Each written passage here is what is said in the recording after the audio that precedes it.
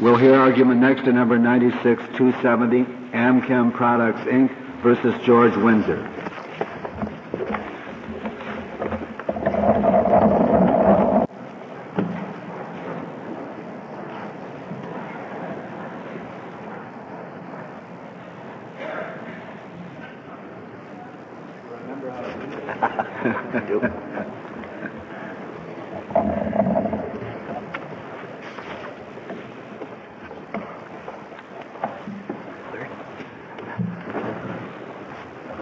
Mr. Shapiro.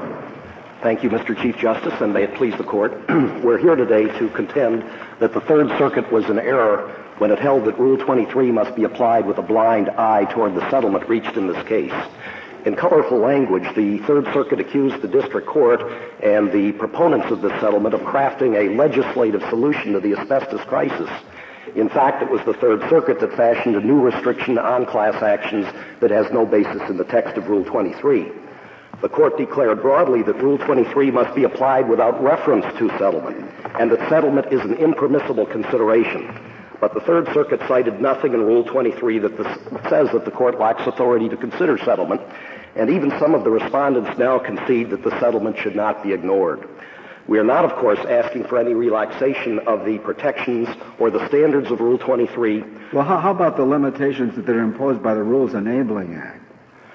That no substantive changes should be made in the law. Yes, and that basically the rules have to be rules of procedure in a contemplated lawsuit.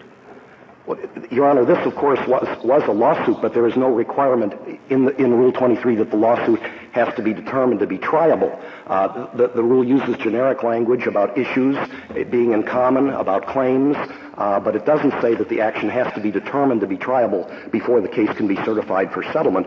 And indeed, we've had 30 years of practice now in the various courts of appeals where class action cases certified for settlement have been accepted by... Mr. Shapiro, is there in anything like this?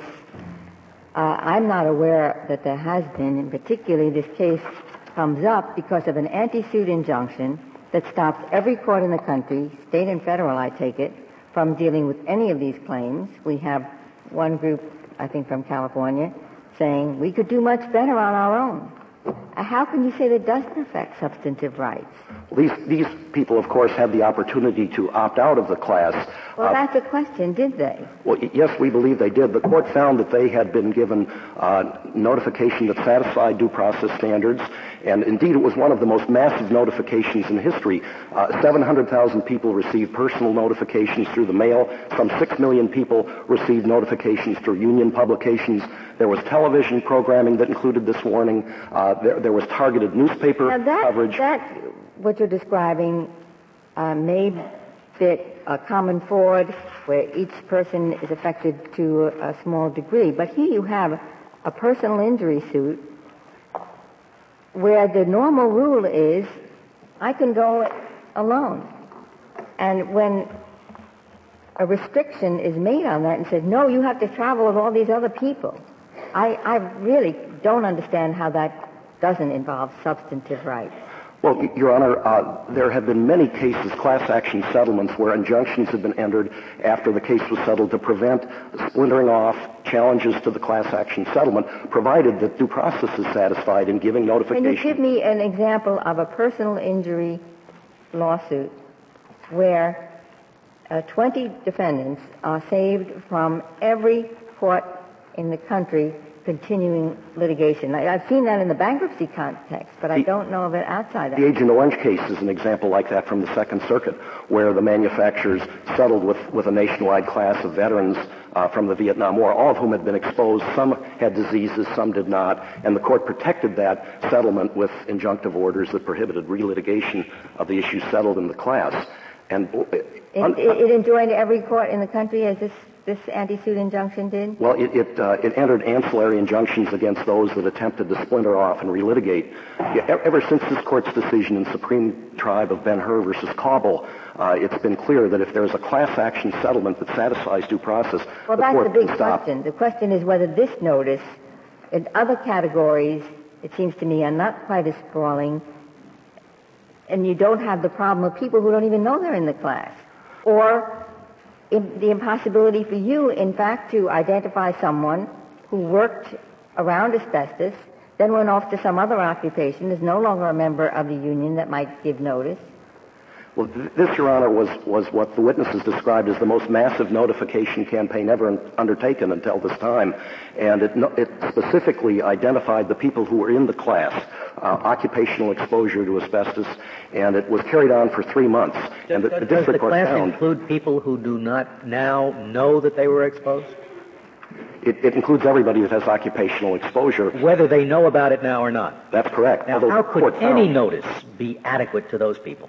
Well, I don't know I've been exposed. So, let's say I see a full-page ad in the New York Times that say those who have been exposed to things, have to join this lawsuit or pull out now or forever hold your peace.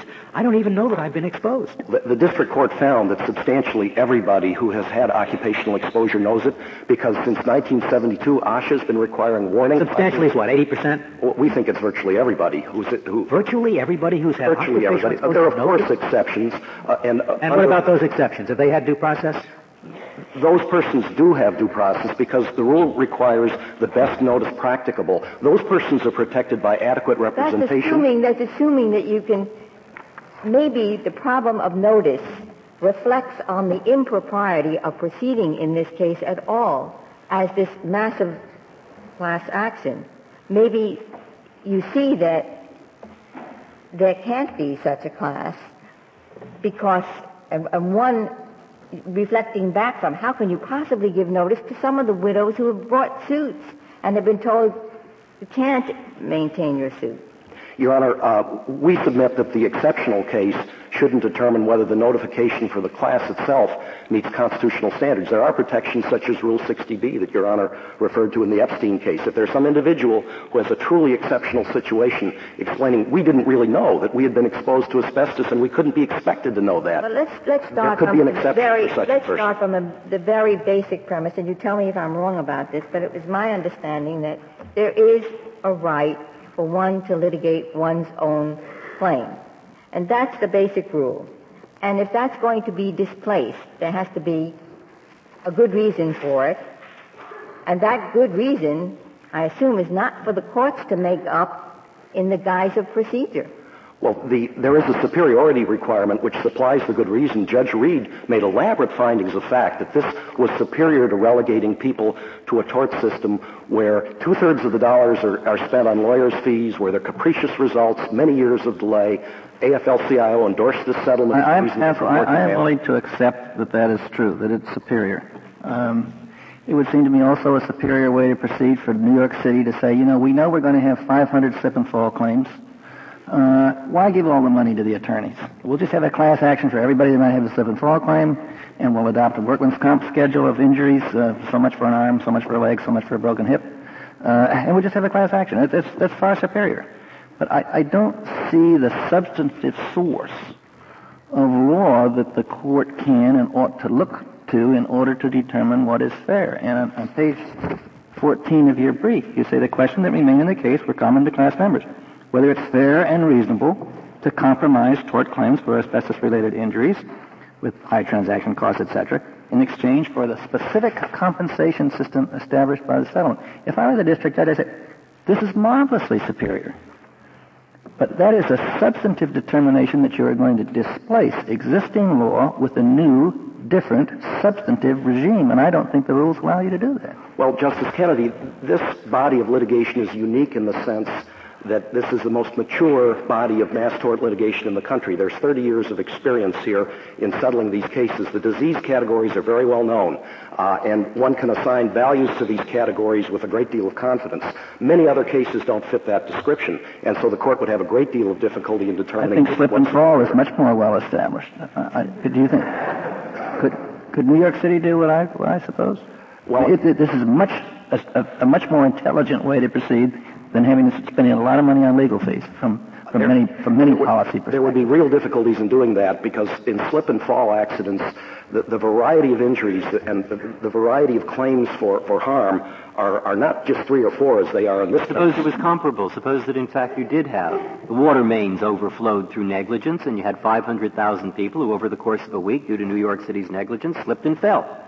I guess you would say there are 500,000 people in that category. They were exposed to the ice, they fell, and we want to have a class action that will settle the cases. Would there be a problem with that? Well, I think if you're talking about people who haven't had their exposures, haven't had any slip and fall. They've all fallen. Some people are going to, 3 years from now, going to develop whiplashes, and others won't, and various things will happen. If there was an attempt to settle in one proceeding all the past injury cases, and you could really find typical and adequate class representatives for that huge array of injuries, it's not inconceivable. But not many cases really are manageable in the sense that this one is. This is truly unique because of the maturity of the litigation. There are literally 4 disease categories here, and people know with a great deal of certainty about what value attaches to them. We're talking about people who've been injured in the past through exposure but who haven't filed suit, or people who are actually sick at the moment. We're not talking about injuries that will occur in the future.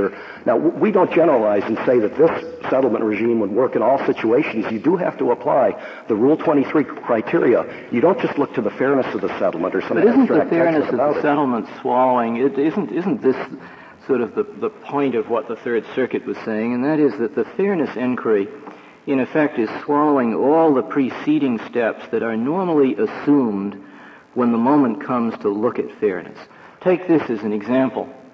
If I understand what the district court did, and if I understand what you're arguing, you're saying there is no disparity of interest, there is no conflict as within the various subclasses here, which should prevent a certification. And the reason for that is, here they all are. They've got this settlement, and they like it. And yet, and you say there really couldn't be any unfairness. There really couldn't be any true disparity of interest unless we were dealing with a limited fund in which whatever A gets, B doesn't get. And yet, it seems to me the reality is that there is, in a way, a kind of limited fund unless you assume that the defendants in these cases are simply standing in court saying, we'll pay anything they want. The sky is the limit. If the sky is not the limit, then there really is a conflict among these subclasses. And the only way, it seems, to get around that conflict is to say, well, there isn't one anymore because here they all are and they like what they're getting. And isn't that the vice that the Third Circuit was getting at, that your fairness inquiry after the fact of settlement is displacing all of the criteria that normally have to be applied in order to satisfy just judicial standards before you even get to looking at fairness? Isn't that what the Third Circuit was concerned with? That's the critical issue, and Professor Tribe has caricatured our position as amounting to that, but it certainly is not our submission. We don't think that the fairness inquiry wipes out the other inquiries under Rule 23. The adequacy inquiry is still central. The typicality inquiry is central. The superiority inquiry is central. But we say that these standards need to be focused on the negotiation history and the actual results of the negotiations, as well as the alignment of the parties. The predominance inquiry, which is central, I think, in B3, certainly changes. I mean, if you look at this going in, you'd say, my goodness, these are people who are suffering from any number of diseases accrued at different times, involving different manufacturers. There's no way that, looking at these as discrete claims, one could say that a common question predominates. You have different state laws involved, California very generous, Maine less generous. You would look at it and you say, my goodness, this is just a hodgepodge, I think was the word Judge Becker used. So that going in with a case, looking at the complaint, one would conclude, no, there's no common questions don't predominate. And then you look to the rules. And I guess that's what is bothering me most about this. If you go back to 1966, when we first got B3 class action, and you've got the Rules Advisory Committee telling this court, and also Congress, that you couldn't even have mass accident cases under B3. That's not what it was meant for. And then it suddenly gets changed to be something so much vaster than was ever intended. I was struck by the comment of the Rules Committee current draft of the change in Rule 23 that said that our position is the law everywhere in the United States except in the Third Circuit. 39% of all the cases that are certified today are certified for settlement purposes only. This is really no change. This is the way. Well, but I'm sorry. As I think most of the parties agree, the Third Circuit spoke too extremely when it said nobody says you can't take settlement into account, you can't have a settlement class.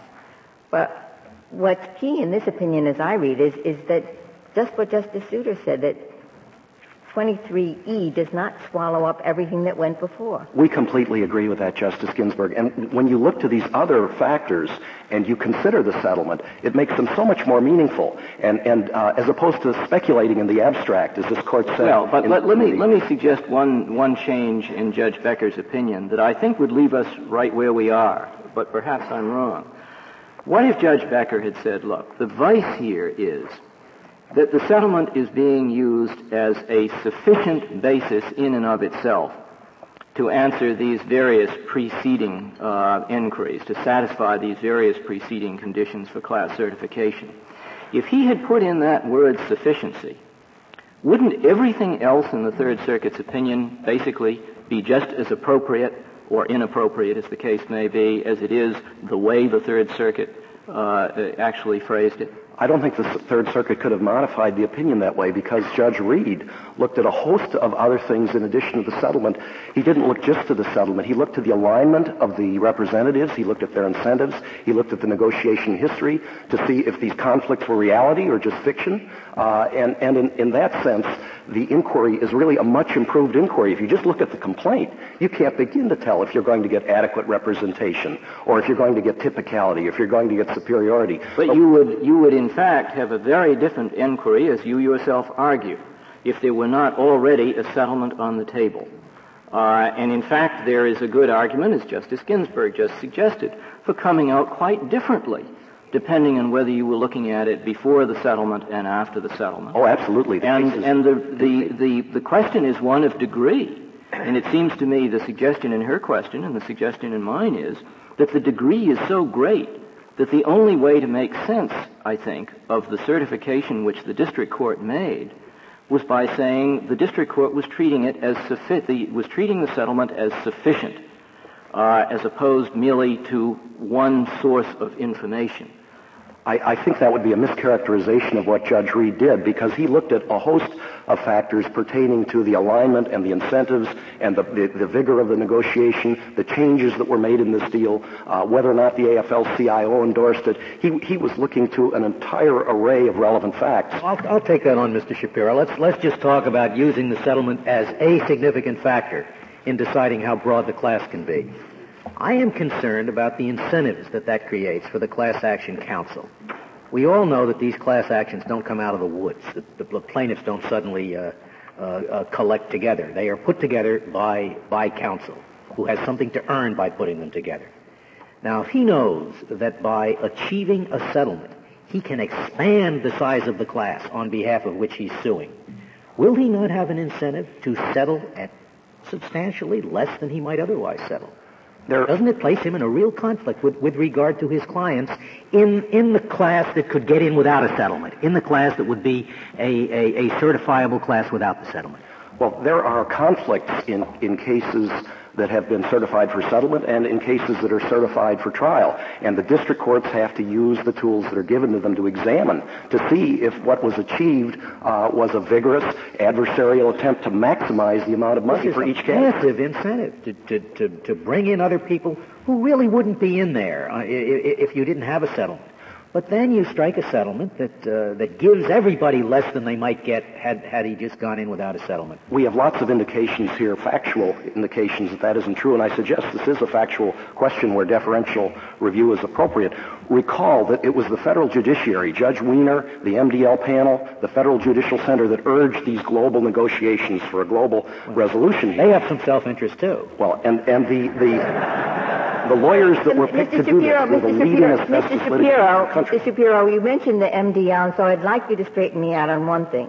I thought when the multi-district panel sent all of these cases to Judge Wiener to be consolidated, he was talking about settling those cases. The multi-district panel was talking about settling those cases, not creating this vast exposure-only litigation that never existed. Your Honor, the transcript from Mr. Fitzpatrick demonstrates that Judge Wiener asked for a global resolution, wanted the parties to attend to that. Judge Wiener, but did the multi-district panel say, when we're sending all these cases, to be consolidated for pretrial in the Eastern District of Pennsylvania, that the court was to settle not only those cases, but cases that hadn't been instituted yet. They asked specifically that after the transfer that the prospects for global negotiation be considered, and that's just what the Federal Judicial Center had said in two major conferences.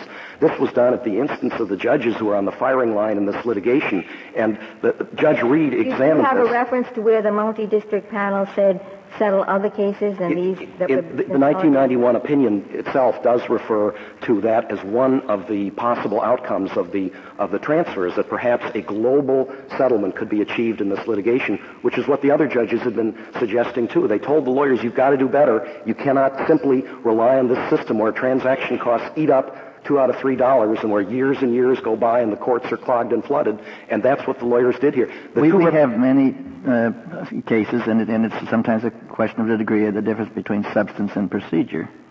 But it seems to me that by using the term fairness, the district court here imported and made choices between substantive standards of recovery, of liability, of measure of damages.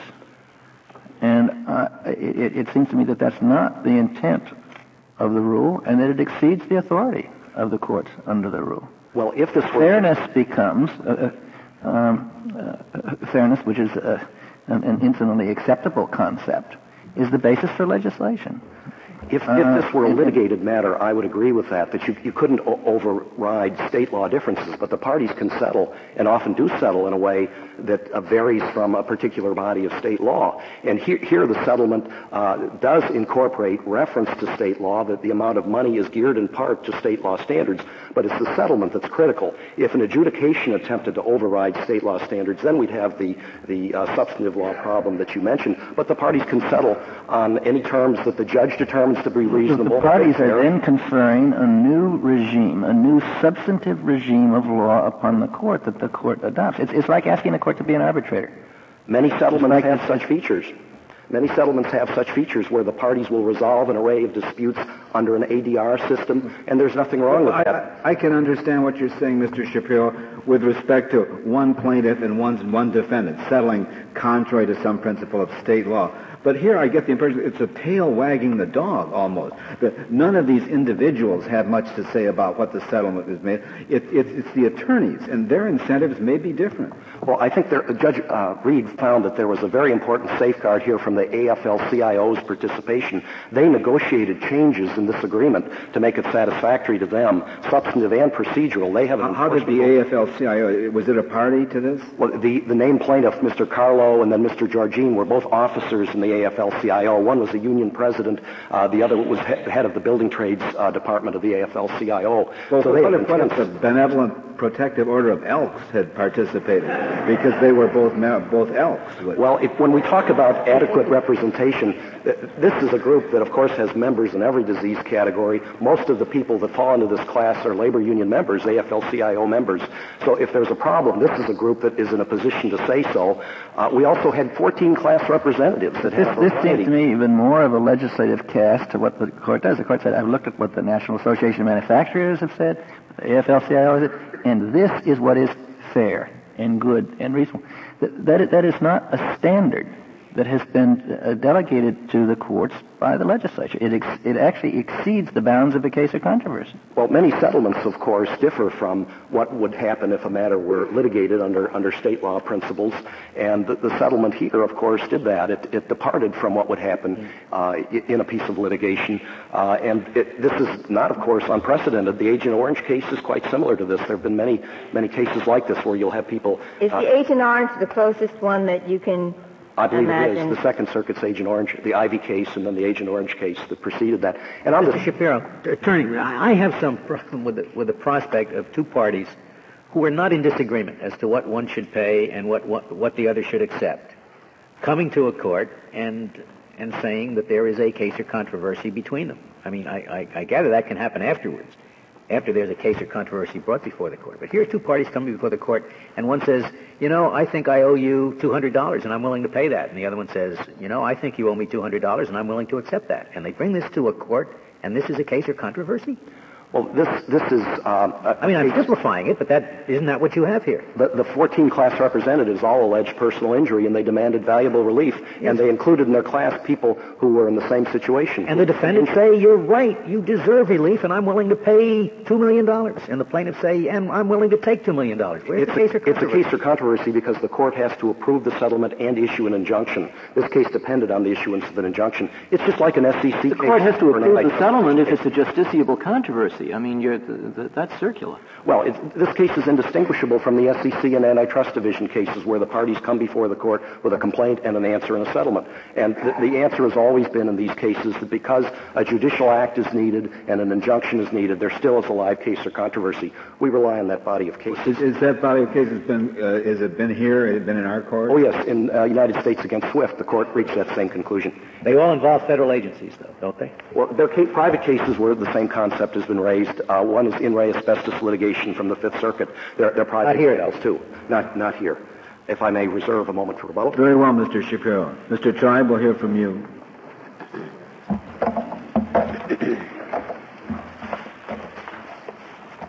Mr. Chief Justice, and may it please the Court, I think I might begin with the question of whether the judicial power was being exercised at all in this case before perhaps turning to Rule 23, because like Justice Kennedy, I do think that what the district court did, though judicial in form, yes, it was an injunction, yes, it had all of the trappings, was legislative in substance, very clearly in violation, I think, of Article 3 as well as the Rules Enabling Act. And let me say why I think this is wholly unlike Swift and the other decree cases. Of course, it is permissible under Article 3 for people who are actually at one another's throats, including an agency that says, you better do the following, unless you agree I'm going to get an injunction, well, then one can get an agreement. But here, what is very clear is that the only reason for going to court was not for one party to force the other to submit. It was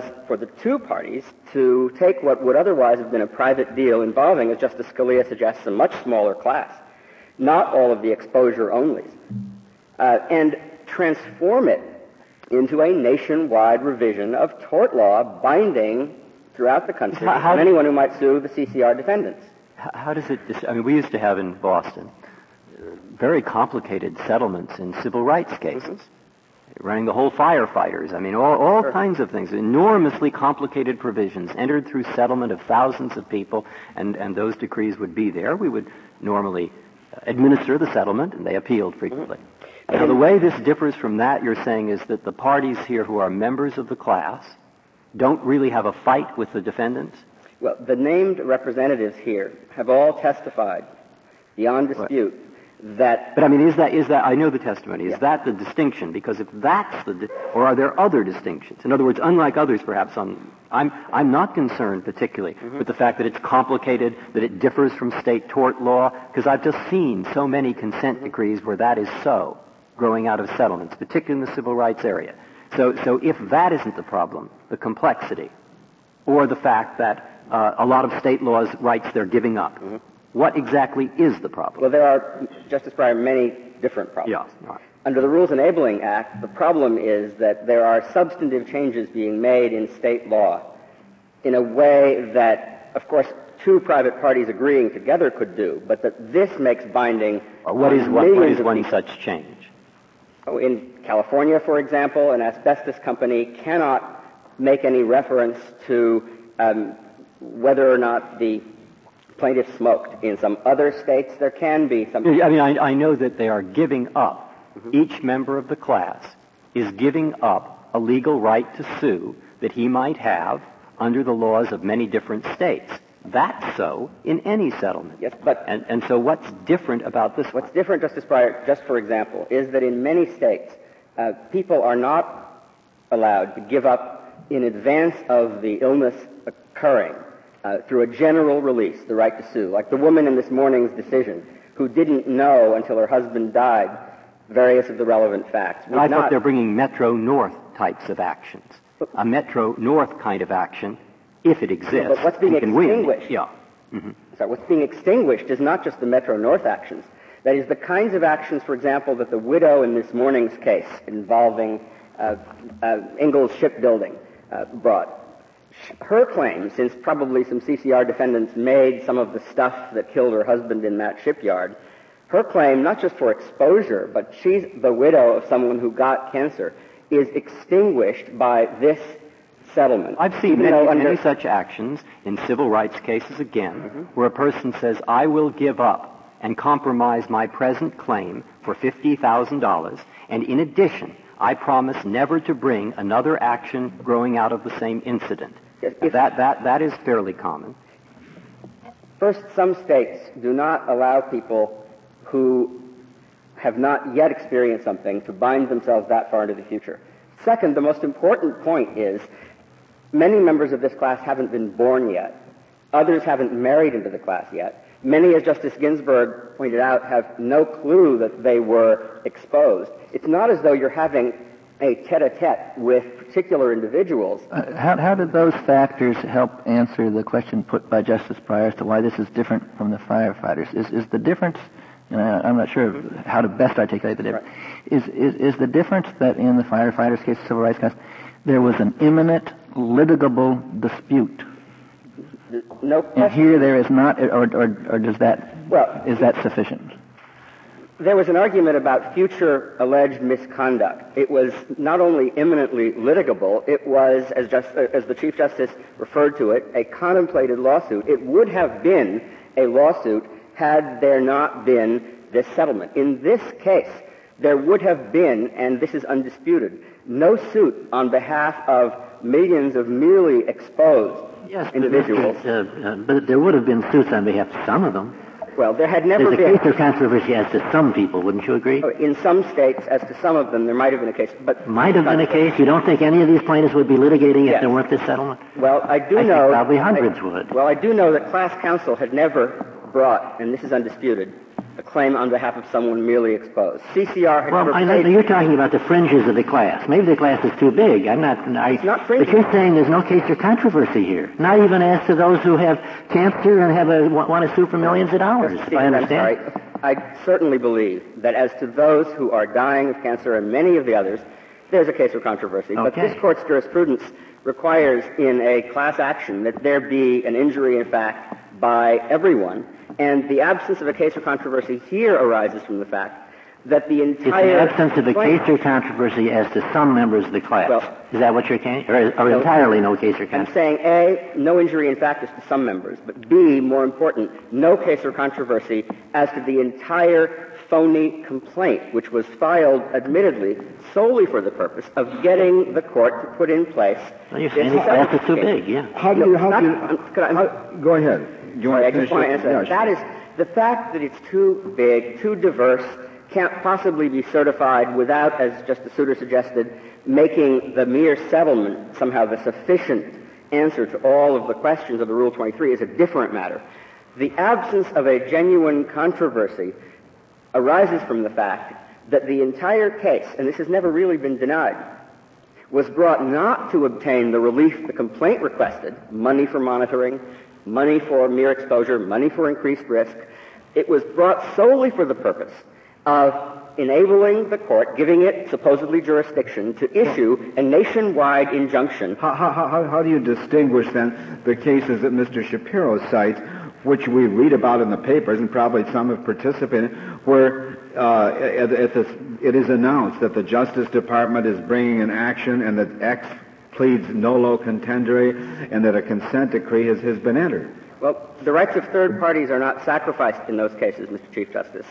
What's happening is that the agency, the Department of Justice, is saying that instead of taking you to court, and if you insist we will take you to court, we will agree to desist from that if you will agree to... But the plaintiffs in the class action are saying, if you disagree, we'll take you to court, just as much. There is this difference. They can only take the defendants to court with the defendant's consent here, because in this case, it is recognized that this class could not be certified for litigation, so that unlike litigable matters of the sort to which you referred, in which the plaintiff has some leverage, this is in the unusual circumstance where, since absent the defendant's agreement, there's no settlement. And since absent a settlement, there could be no conceivable finding, even a pretense of a finding, that the Rule 23 factors are satisfied.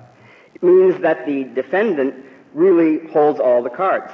It is not a case where the plaintiff has some meaningful leverage and then they compromise and the court, in enforcing the compromise, issues an injunction. Here the injunction has the effect of replacing a system of tort law that one might find fault with an administrative scheme. The court would have had no power whatsoever to do that ordinarily. And what Mr. Shapiro says is the reason it has power to do that here is because this is not an adjudication. Well, of course, the only power that a federal Article III court has is the power to adjudicate. And when... I'm sorry. I didn't want to interrupt you, but maybe let me say what's actually motivating my question. Mm-hmm. Partly is the analogy to what I've seen as a lot of settled cases in the civil rights area. Mm-hmm. So it seems to me the power to accept settlement is fairly broad mm-hmm. and to extinguish state law claims. And I grant you're right that this is far pushing that. There's no question about that. But the reason the district judge says that they've gotten into this thing is that they're trying to settle millions of claims. Mm-hmm.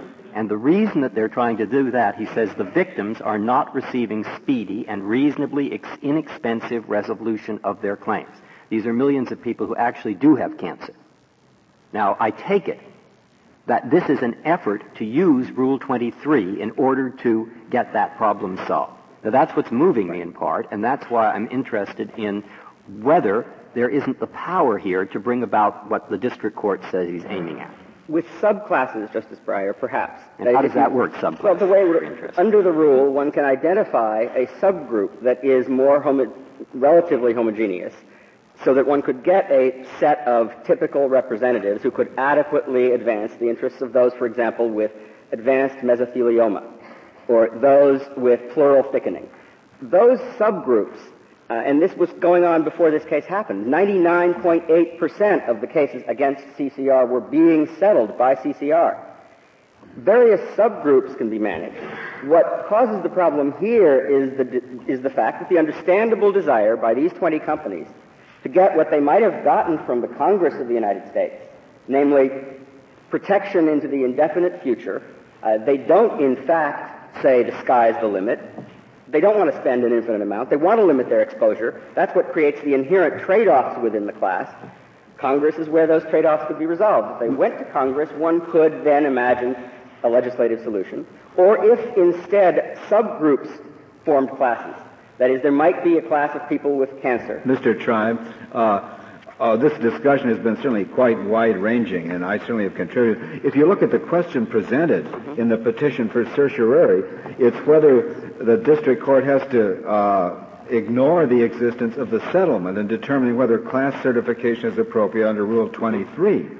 Now, that's really quite a different question than the ones we've been hearing and discussing, I think. Yes, it is, Mr. Chief Justice. The Third Circuit, of course, did not ignore the existence of the settlement. It went on at some length to show how the settlement shed light on the conflicts involved here. There was no inflation adjustment, which wouldn't have mattered much to people who had a life expectancy of 5 years from cancer, but would have mattered a great deal for people who might get sick, if at all, only in 25 years. All of the consortium claims were resolved at zero. That would matter a lot more to the widows than it would to people who lived alone. So he looked at the settlement, and though perhaps, as Justice Souter and others may have suggested, there's some rhetoric in Judge Becker's opinion that suggests that the settlement doesn't matter, his own holding makes clear that he looked at it, he paid attention to it, but what he did say was this, and I think this is clearly right and very important. The settlement can't in itself suffice, because there is no objective test for what the right trade-off is, unless the groups with different interests are adequately represented. It doesn't matter whether the settlement looks reasonable. Mr. Tribe, may I just ask you, do you agree with this a sentence out of Judge Becker's opinion? We held in GM Trucks that, although class actions may be certified for settlement purposes only, Rule 23A's requirements must be satisfied as if the case were going to be litigated. Do you think that's a correct statement of the law? Well, Justice Stevens, I think when he says, as if it were going to be litigated, if I interpreted that to mean what Mr. Shapiro does, namely, we must be blind to the settlement in figuring out whether the criteria of Rule 23 are met, I think it would be wrong. because things like management of a complex case might shed a lot of light on that by looking at the settlement. But you don't have to read it that way. I would interpret that to mean that we must avoid a search. We must avoid looking at this as though the questions were no longer those of typicality, predominance, superiority, and adequate representation, but merely the fairness of the settlement. Well, does that mean that I think in that respect, is it conceivable that there are class actions that have come to the court in a settlement posture, which the trial court could say, well, if this were going to be tried, I really couldn't prove the class certification, but given the settlement, I think I will approve it. Is that ever possible in your view? Justice Stevens, I wanted to be able to say yes to that because I thought I could come up with managerial examples in which that would be possible. But I think there are three reasons why the answer really ought to be no. And they're very fundamental. They relate to the text of Rule 23 and whether it can possibly be stretched to confer judicial power to impose a binding order on an entire class where the class representatives could not be deputized to litigate it. And with Article 3 and due process problems. Let me just say a word about each. As far as the text of the rule is concerned, it talks constantly about circumstances in which people may, quote, sue as representative parties, unquote. And most importantly, there's no language in the rule that confers affirmative power to impose a binding settlement on the class. It's a negative thing. Rule 23E limits. It says that you cannot dismiss or compromise a class action without judicial approval. I think you have to twist those words out of shape to infer from them a power to judicially impose a settlement where you concede that there could not have been a class action. I also think that there's an intrinsic Article 3 problem, just apart from the facts of this case, in construing any rule of procedure to create circumstances where an Article 3 court may bind non-parties, but only so long as the parties who seek such an order have settled all of the disputes between them and have therefore put no controversy before the court. I mean, that's what it would come down to. It would basically say the one precondition of getting the court to exercise its judicial power is that you guys don't disagree. I think that stands Article 3 on its head. I think there is a third problem, and it goes to Justice Scalia's question about incentive structures. I mean, apart from the incentive to load up the class with additional people, which may be bad for a number of reasons, I think there's a fundamental point, and that is that representative parties, as the rule calls them, who conceitedly cannot carry on adversary class litigation against a defendant, which is your hypothetical, Justice Stevens, right, are necessarily hobbled inherently in negotiating with that defendant, and thereby playing the role that due process and Rule 23A4 demand, namely fairly and adequately protecting the interests of the class. Because by definition, representative parties in that situation need the defendant's cooperation to get the class off the ground at all. What about, is the implication of what you're saying, that imagine a big company, or several of them, that have a history of employment discrimination, and they work out a settlement that is going to cover millions of people into the future, or toxic ports of all kinds. There are thousands of them. And now it would be impermissible to put anybody in the settlement class, anybody who might work for this company in the future, unless in the absence of that settlement, his position is similar enough to the others in the class that he'd be in it anyway. That proposition of law seems to have, to me, a lot of implications as to all kinds of decrees all over the place in ways that would inhibit settlements that might be highly desirable. Justice Breyer, I don't think it's an implication of my position that one apple of the wrong flavor spoils the barrel. No, but that apple would be out of it. You see, that apple would be out of the class, and that apple being out of the class would mean that the company wouldn't know what was going to happen, and therefore, who knows? Or, when you get to the point of enforcing the decree, the company claims, oh, that's one of the apples. Or the apple says it's the apple. Well, do you see the problem? I mean, and I don't see anything in the rule that requires that result. Well, I guess I don't see anything in the rule that makes it possible for a non-litigable case to give rise to a binding decree. Maybe you're saying that the rule should be changed to make that possible. I'm talking about the rule as it is. But I'm also suggesting that any change in the rule that makes the power of an Article III court to bind millions of people dependent on the complete agreement of those before it is troublesome at a minimum under Article III. Mr. Tribe, and under Rule 82, you wouldn't read the rules that way. Are you saying then that even a back-end opt-out would not save this class? I take it that's what you're saying. I think because a back-end opt-out, Justice Ginsburg, would have to have preconditions that the court would set. That is, in the heart valve and other cases, a back-end opt-out helps a great deal on the issue of notice, on the issue of meaningful choice. So that, for example, the widow in this morning's case might have been in a position to make certain decisions after her husband died that she wasn't before. But a back-end opt-out does not prevent this from being a binding exercise of federal judicial power. Otherwise, I mean, if they didn't need that, they would include it in their inventory settlements that they settled on the side at quite a premium. And therefore, I think that although the superiority determination under 23b-3 might come out differently with a back-end opt-out, I don't think the Article III problem or the textual problem would be solved, nor would the leverage problem. That is, the fundamental problem of any deal, even if it looks good or better because people don't have to make the kinds of impossible choices that this settlement imposes on them 30 years before they come down with a terrible disease, even though it would be improved, if it turns out to be the case that the heterogeneity of the class or the inability of the representative plaintiffs adequately to represent the whole class or anything else brings the situation to the posture Justice Stevens put, namely, but for the settlement, I simply could not certify this class. That gives such leverage to the defendant that, in effect, you are handing to the adversary power over the state law claims of absent members of this class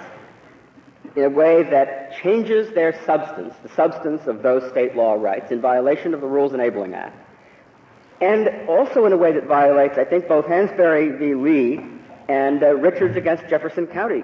That is, the point about both your opinion, I think, in Richards v. Jefferson County, Justice Stevens, and Hansberry v. Lee many years earlier, was that the people who speak, even in the negotiation process, as you stressed in Matsushita, the people who speak for others have to be in a position, in terms of an alignment of interest, to fairly represent them. We've got district court findings that they were. Well, the findings... You just think you don't agree with them, of course. No, that's not quite, Justice Stevens. I think that the court was extremely careful at page 49A of the appendix to the cert petition. See how careful Judge Becker was to avoid disturbing findings of historical or empirical fact. So that there were no findings... So then do we take the case as though the representation was adequate or inadequate? There are two different concepts of representation. The word representation in 23A talks about the ability of the representative plaintiffs. I understand. And as to that, what did he find as to their ability? It was in his conclusions of law section to begin with. And what he said as to adequate representation was... This is Judge Wiener? Yes, this is... No, Judge Reed, I'm sorry. Judge Reed. Judge Reed said, and it's at pages 229A to 230A of the certiorari appendix, that so long as all class members are united in asserting a common right, such as achieving the maximum possible recovery, there's adequate representation. Now, that's a conclusion of law. It's an obviously incorrect conclusion of law. As to predominance, he said, the only... He was quoting from a Third Circuit case there. Yeah. Well, but not from a decision of this court. Which would be right if we had said that, right? Well, if you'd said it recently enough. Take predominance at 226A of the certiorari appendix. The predominant question he identifies is whether the settlement is fair, reasonable, and adequate for the class. And far from caricaturing the petitioner's position, as Mr. Shapiro says I'm doing, let me simply just turn to his brief. He says at, I guess, page 42 of the blue brief, says in the middle, the legal and factual questions that remain, now that we have a proposed settlement, therefore relate solely to the fairness of the settlement as the district court concluded. And in their reply brief at page 14, he says the questions that remained were common to class members. Is the deal fair and reasonable? This kind of reverse engineering, trying to figure out if the incommensurable and conflicting interests of people who are perfectly well, won't get sick until perhaps, if ever, the year 2030, and others. And effort to figure out if the incommensurable trade-offs among them was made in a way that fairly represented their interests, as though you could apply some objective scale backwards, won't work. That's why giving the kind of weight to this fairness inquiry, which is really just a way of looking when the dust has settled at whether the thing looks really gross, giving so much weight to the fairness inquiry and essentially displacing the inquiry that is indispensable if due process is to be protected and the integrity of class action law is to be preserved, is wholly indefensible. But you do not go so far as to say that a requisite premise is that the case must be capable of being litigated. You do not go that far. Well, I don't need to go. We talked about the question that was presented, and I think whichever way the question that was presented is answered, the judgment here would be, I think, affirmed because the basis. What is your position? My position is that it would be wrong, that under Rule 23, the existence of a settlement should not be ignored when it is relevant to answering the questions put in Rule 23. And it often is. Can a district court certify a case that clearly could not be certified for litigation? I think not. Mr. Chief Justice, I think the answer to that ought to be no, but that's not... Don't ignore it, but it doesn't make any difference, right? No, I think that's what you're saying. It can't make any difference. No, don't ignore it. It can inform you of a lot of things. That is, if you were smart enough, you'd figure them out anyway. No, because no one has a crystal ball. But the settlement in this case, for example, I do think that in this case, the degree to which Judge Becker looked at the settlement to reveal how the trade-offs worked might have been unnecessary. That might have been obvious to begin with. No settlement could have cured the intractable problems of the heterogeneity of this class. But it might be the case when you looked at the settlement, no matter how smart you were, that it pointed something out to you that you hadn't realized about the situation that would enable you to see that what appeared to be a divergence in the class really wasn't. That didn't happen here, but it sure can't be said. Can I give you a little different hypothesis? Supposing the trial judge made a finding that really there ought to be 18 subclasses because there's heterogeneity, that if I look at this settlement, I think each one of those 18 subclasses got the best deal it could have gotten if they'd had 18 separate representatives. Would it be permissible on those facts to certify the class? If the other requirements of the rule were met or were not met? If they would be met as to each 18 subclass, clearly. Mm-hmm. But the problem is you got 18 subclasses, but yet you look through it all and you say, well, I think each of those 18 subclasses got at least as good, if not a better deal, in the total settlement as if they'd had 18 subclasses. I think if they were all separately represented in putting the deal together, I think that sounds like a perfectly reasonable And if he finds that they got the same benefits as they would have gotten that way, because the main difficulty that he foresaw was there wasn't enough money to go around, and that's what creates the a major controversy. But here he found there was enough money to go around. Well, enough money to go around suggests that there's some pie in the sky whose side we know. The fact is, if, in your hypothetical, these 18 subclasses were all represented by the same two guys and not separately represented, I think no one is smart enough to look at that and say, oh, I can tell that even though their interests are in conflict, they got as good a deal as they would have gotten otherwise, because there isn't any as good a deal out there. The question is, there are a lot of different ways of carving up this pie. Maybe, as was suggested in the earlier argument, the right thing is to reserve most of the money for the people who get very, very sick and not to worry so much about medical monitoring. But that's not an inevitable view. Somebody might say, if they really were into preventive medicine, no, you really ought to reserve more money for the medical monitoring so that less of them will get sick in the future. So you're really saying you can't make an intelligent fairness determination after the fact without knowing the process by which the determination was made, and that's exactly right, Mr. Souter. Yeah. And that no determination about the result will quite do. I mean, the proof of the pudding is in the eating. Well, in this case, proof is unavailable. There is no QED. There's no objective test. And if what might please me might poison someone else. There are inherent... I think your time has expired, Mr. Tribe. Thank you, Mr. Shapiro, you have 3 minutes remaining. Thank you, Mr. Chief Justice. I'd like to begin with the point Professor Tribe left, that there's no proof of adequacy here. In fact, there was voluminous evidence on adequacy of representation. The district court looked in great detail at what these lawyers and what these class representatives had done for each medical category. This is a factual issue, and the district court's determination on these factual points is subject to deferential review. Now, Professor Tribe... I thought he was talking not about adequacy of representation, but rather about the question whether the settlement achieved gave each class the maximum that it could have gotten. And I think his point was you can't just look at the end result. You have to look at other things. We agree with that. You don't just look at the end result. You have to look at the alignment of interests of the representatives and the vigor of negotiation, the changes that were made, and that's what the district court did. This is a factual issue which the district court was best positioned to consider. But do you think there'd be any difference if we were to hold hypothetically that there had to be 4 lawyers, one for the people who brought suit before, one for the people who have the disease already, one for the people who have the thickening, and one for the people who have nothing?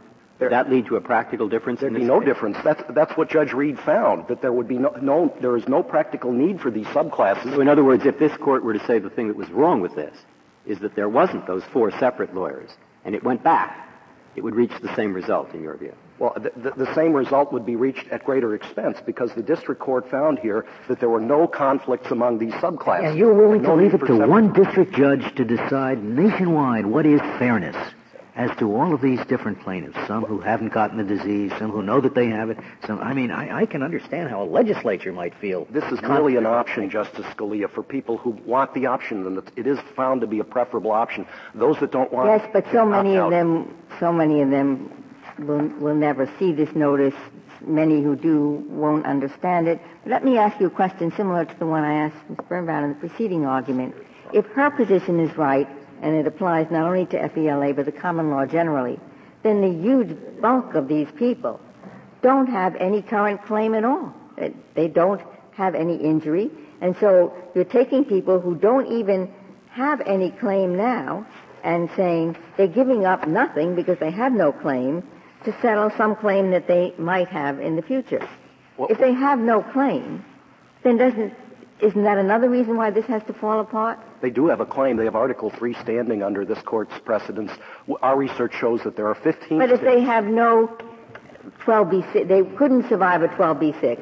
They do not have a claim for relief because they haven't been injured yet.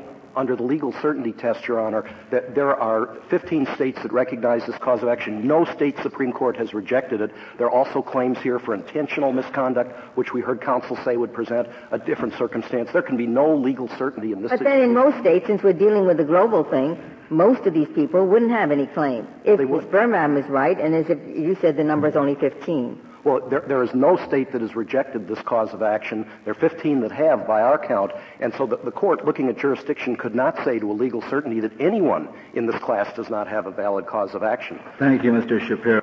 The case is submitted. The Honorable Court is now adjourned until tomorrow at 10 o'clock.